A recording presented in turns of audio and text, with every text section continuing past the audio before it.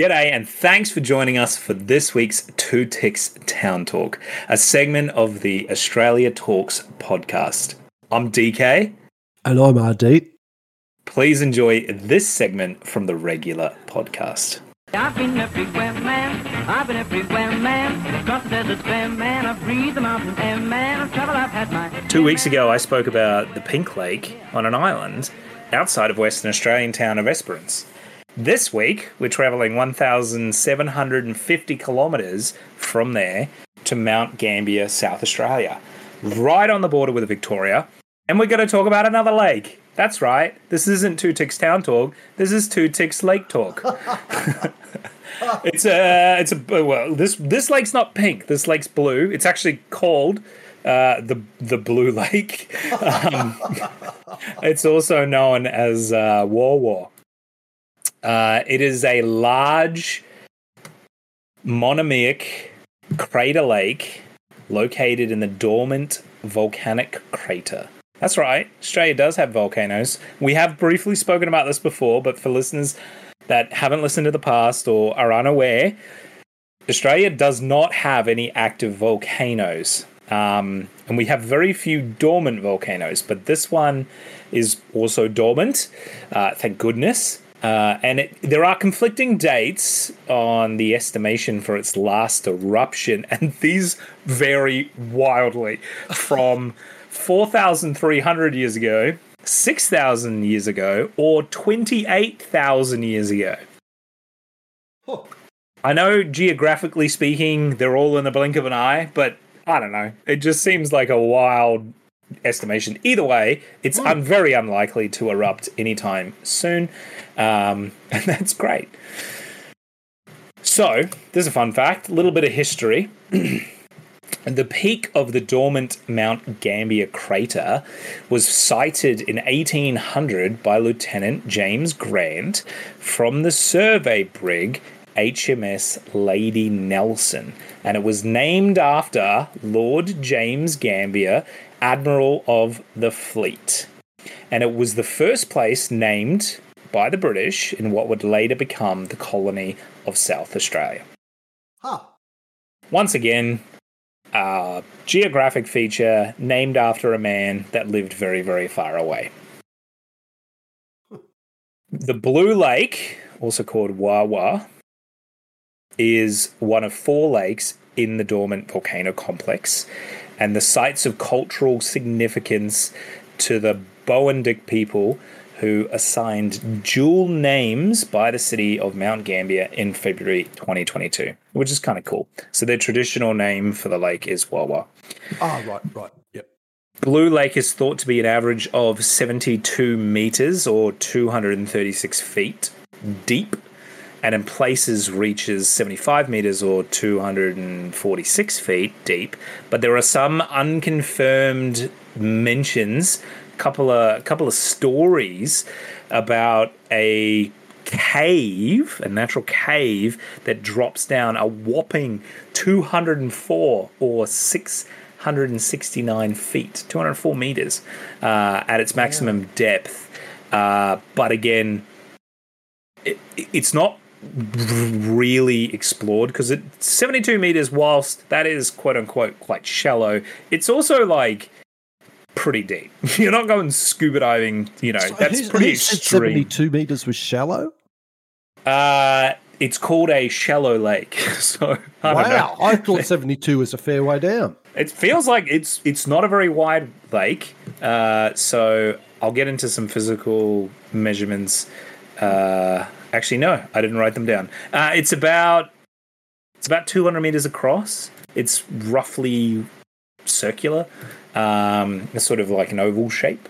So it's not massive, and I feel like massively wide. So I feel like 72 to 75 meters deep is actually, fairly deep. But they do call it a shallow crater. I think it's because volcanic craters can be absolutely huge. So I've got some figures here. Maximum width is 657 meters or 2,165 feet. And its length, as I said, it's sort of oval shaped. Its length is 1,087 meters wide or long, and which is 3,566 feet. So I guess when you consider its length to depth ratio, I guess you could call it shallow, but I don't know. Yeah. 72 meters seems pretty deep to me.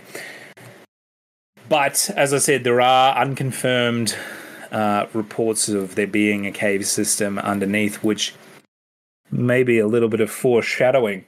Now, each November, the lake turns, and the reason it's called Blue Lake, and the reason I'm even talking about it, is because each November, the lake turns a deep turquoise color, gradually turning into a duller blue in February to March. Now, Adi, I'm going to send you a photo right now. And this photo is in the public domain, so we'll put it in the show notes as well, so that all of you listeners, if you're listening to this in a car, pull over, have a look, see this color of this lake. Well, that's very blue.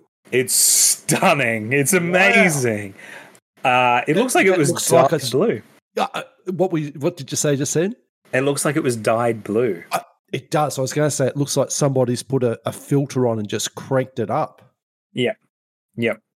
Or sometimes in the toilets you have that blue dye in the upper cistern. It looks like that. The amazing thing is that it is seasonal, that it changes this color. And because during February to March, so during the sort of those months, it's much duller. So the exact cause of this color change phenomenon is still a matter of conjecture, but it likely involves the warming of the surface layers of the lake, the warming of the surface layers of the lake during the summer, which get to about 20 degrees Celsius on average, which is 68 Fahrenheit. Causing calcium carbonate to participate out of solution and enabling microcrystallites of calcium carbonate to form. This causes a scattering of the blue wavelengths of sunlight, which gives it that blue color. And during winter, the lake becomes well mixed, and recent research indicates that during this phase of the color cycle, the lake is somewhat murkier due to the redistribution of tannins and calcium carbonate particles throughout the lake. The solar elevation has also been found to influence the perceived color of the lake. And the movement of platonic life forms within the lake during the season during the day may additionally play part to the color change, which is pretty cool. Now, Mount Gambier, the town, literally, this is in the town, so it's like just outside the town of Mount Gambier, and its other subterranean features are actually going to be the topic of my next Two Ticks Town Talk on the 20th of February.